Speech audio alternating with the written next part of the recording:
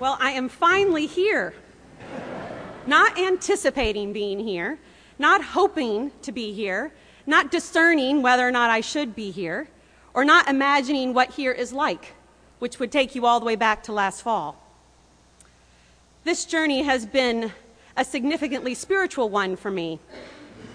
When I reflect on the reality that it was only 9 months ago that I wrote a cover letter to the search committee, and now the first floor boxes are completely unpacked, I stand in awe before God. It occurred to me that I've shared this story with a lot of important people in my life, but I haven't shared it with you. You've heard it somewhat from the search committee and the vestry, but I would like to tell you how God has been working in this for me over these months. So this morning you're going to hear the gospel, the good news of Jesus Christ, according to Whitney Alltop. But I am going to allow Ephesians to assist me in telling this experience. My discernment for a new position began about 2 years ago, actually a little more than 2 years ago. I put my name into a rector search because a friend of mine told me that I should. That year I put my name into several searches. Although my application process was somewhat casual, the act of interviewing began to stir up questions that I hadn't really considered, such as, what does draw me to a particular congregation? Where do I think that the church is headed in the next 5 years? What are my strengths and challenges in ministry? Fueled by these questions, my applications the second year became much more intentional. My spiritual director and my mentors and close Christian friends helped me develop a discerning eye. I determined not to judge too prematurely, but if there was any position that matched on enough particularities, I would apply. I wondered out loud if I would really be able to tell the difference between a call and just a good spot. After all, I really do believe the words in Ephesians that we state at baptism. There is one body and one spirit, just as you were called to the one hope of your calling, one Lord, one faith, one baptism, one God and Father of all, who is above all and through all and in all. So, seeing as we are all unified through our relationship with God, I really wondered how different the relationship I would have with churches could be. And the answer is very different. There are a lot of good churches out there doing a lot of good work. And I know this because I talked with them. 1 week last October, I had 3 interviews in 2 days. I had declared a particular outfit as my interview outfit from the fall 2011, winter 2012 closet line. I wore it for every first interview. At the beginning of November, I was gone 1 day every week to interview on site. And surprisingly, the visits revealed to me that they weren't the right fit. I was surprised because it looked on paper that it would be a very good match. I had committed to not let fear play a role in this discernment, since it didn't have the stability to be the foundation for such a significant decision. To determine to go somewhere, reacting to fear would be like building my house on the sand. I received many opportunities to commit myself to not reacting to fear, such as when my clergy friends would say, "There aren't very many full-time clergy spots even open out there." Or when I looked at my kids and the window of transition seemed to be closing. Or the full-time positions that were available that could support my family with salary and living space and educational opportunities seemed to be fewer and fewer. I let go of a couple positions without certainty that there was another option on the horizon, but it just didn't seem right to hold on to something that was clearly not the right fit. Thank goodness for Christian friends who helped me in this discipline and encouraged me in the faithfulness that applying for a new position had become. There was one particular church that I was really excited about. I was telling several of my clergy friends, which included Emily Richards, who I know that you know. I was telling them about this at a gathering. A little later, I said to Emily, "You know, I put my name in for St. Stephen's in Ridgefield. Isn't that where you came from?"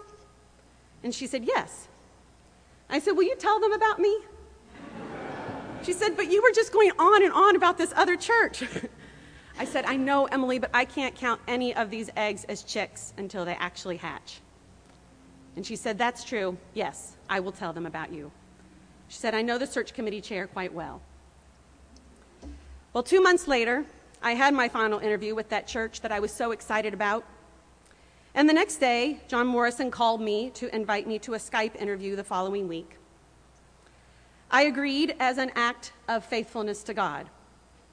I donned my interview outfit and plugged in my computer.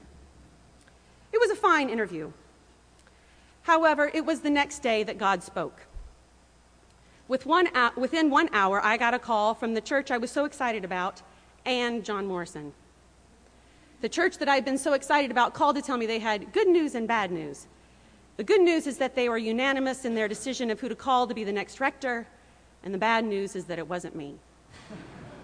I was truly disappointed not to be the unanimous choice. John called me within that same hour and invited me to come up here for an interview at the beginning of February. And incidentally, that same day, Michael got an offer of a professional position in his field in Philadelphia. It was an intense Friday. I came up here at the beginning of February, and I had a good time. When Bill Snelling said to me at the end of the first in-person interview, "We like you. Do you like us?" I said, "Yes." He said, "Seriously?" I said, "Seriously." I had come to learn that this congregation, generally speaking, is intense. Type A, with an educated opinion on just about everything. To which I said, "That's me too." I have complete sympathy for this blessing and curse. My late father told me some 15 years ago, "Whitney, I think that your idol is most people's second gear." This was good for me to be aware of. I've been conscious of other people's RPMs ever since, so that I don't accidentally run over them while I'm sitting still. It seems like there are many people here who have the similar revolutions per minute to my own. But what has struck me about your intensity and your type A tendency is that you want to do ministry that actually changes people's lives, and to engage in worship and fellowship through St. Stephen's that allows God to change yours in whatever way God sees fit. In the weeks that followed, I dug deeper and looked wider into who you are as a congregation, and the search committee did the same with me and my ministry. John called me every Thursday for a "Don't Forget About Us" phone call, which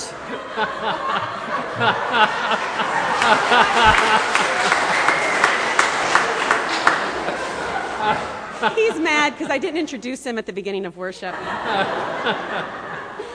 He is the biggest evangelist for St. Stephen's Church right now, I think. He's met everybody in town. Thanks. So as I was saying, it was difficult for me to forget about you. The time came for my name to go before the vestry, and thank goodness it was before Holy Week so that I could be distracted from my temptation to impatience. In my last phone call with John before the presentation to the vestry, he said to me, "I was trying to think of how best to prepare you for your meeting of the vestry, and it occurred to me that the best advice I can give you is to be yourself. You came, and we loved you." And I said, "The feeling is mutual." He said, "So be yourself." When I hung up the phone, I thought, I am being invited into ministry where I am asked to be myself. Who doesn't want to work in a place where that is what you're asked to do?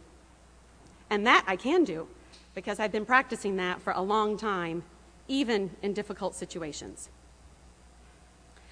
In fact, I think that is what we're being reminded of in the letter to the Ephesians, that our gifts that each of us are given are to equip the saints for the work of ministry, for building up the body of Christ until all of us come to the unity of the faith and of the knowledge of the Son of God, to maturity, to the measure of the full stature of Christ. This idea of living together as the body of Christ is expressed in Corinthians and other letters of Paul, and the point is the same in each. Speaking the truth in love, as it says in Ephesians, we must grow up in every way into him who is the head, into Christ, from whom the whole body, joined and knit together by every ligament with which it is equipped, as each part is working properly, promotes the body's growth in building itself up in love. That is what was beginning to happen to me and you, the people of St. Stephen's. We were beginning to be knit together so that we might promote the building up of the body of Christ in love. When I left town after the interview with the vestry that Tuesday after Easter, I was surprised by my sadness at leaving. I said to Michael out loud, "What is this about? I'm supposed to remain professionally detached from this process." When Mike Ryan called me that Friday night to say that the vestry had met to reflect on the interviews that they had had that week, and that they felt like they needed time to digest all that they had taken in, and would likely make their decision of who would be the next rector at the next vestry meeting 10 days later, I was cautiously listening to every word. I didn't want to read into anything. At the conclusion of our conversation, I said, "So I'll continue to hope." And he said, "Yes, and pray." And I said, "Yes, and pray." Now, I must interject here that this was not a completely new idea to me, but I was also very glad to be reminded. I'm always glad when someone else thinks of prayer besides me. So in that week of waiting, I considered how to pray. I no longer had the temptation to impatience. I was now faced with my familiar temptation to react to the fear. I was tempted to draw back from this whole experience because of my fear of being hurt if the outcome wasn't what I wanted. I was tempted to keep things at arm's length because of the fear of being rejected or not chosen. But I had committed from the get-go of this discernment process that fear would not play a role in it. And I had been successful in that discipline until this point, and I was not going to give in to the temptation at this final hour. So I prayed.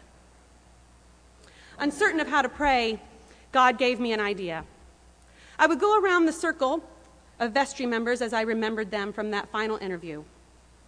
And I would lift each person up by name and ask that God would simply satisfy whatever remains. Because you see, I didn't and still don't know what each person is looking for in their rector and priest. But God knows that. So I asked God to satisfy whatever remained. Now I know that prayer softens the heart. But I was surprised by what happened when I was barely 3 to 4 people into the circle. As my heart began to soften, St. Stephen's burrowed itself further into it. I remember that my eyes flew open in my silent prayer, surprised at what had just happened. I could no longer remain professionally detached. Yet, I had no fear. In the depths of love that was firmly rooted in me toward this congregation, I had a peace that passes understanding. The vulnerability that I felt in my desire to be here only made me feel stronger in the confidence that God was a part of all of this. I continued my prayers around the circle, but this time acknowledging that the love for all of the people at St. Stephen's would grow. As I anticipated that vestry meeting, I did have a contingency plan should the worst-case scenario come to pass. I had a friend lined up to come to my house and take care of my kids and feed me comfort food. But I really eagerly anticipated the upcoming vestry meeting so that the vestry could meet and decide that they needed to call me as the next rector.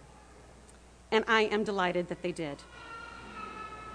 In the weeks that followed, I witnessed God tend to the needs and desires of my family in ways that I couldn't imagine. God remembered each one of the Alltop family.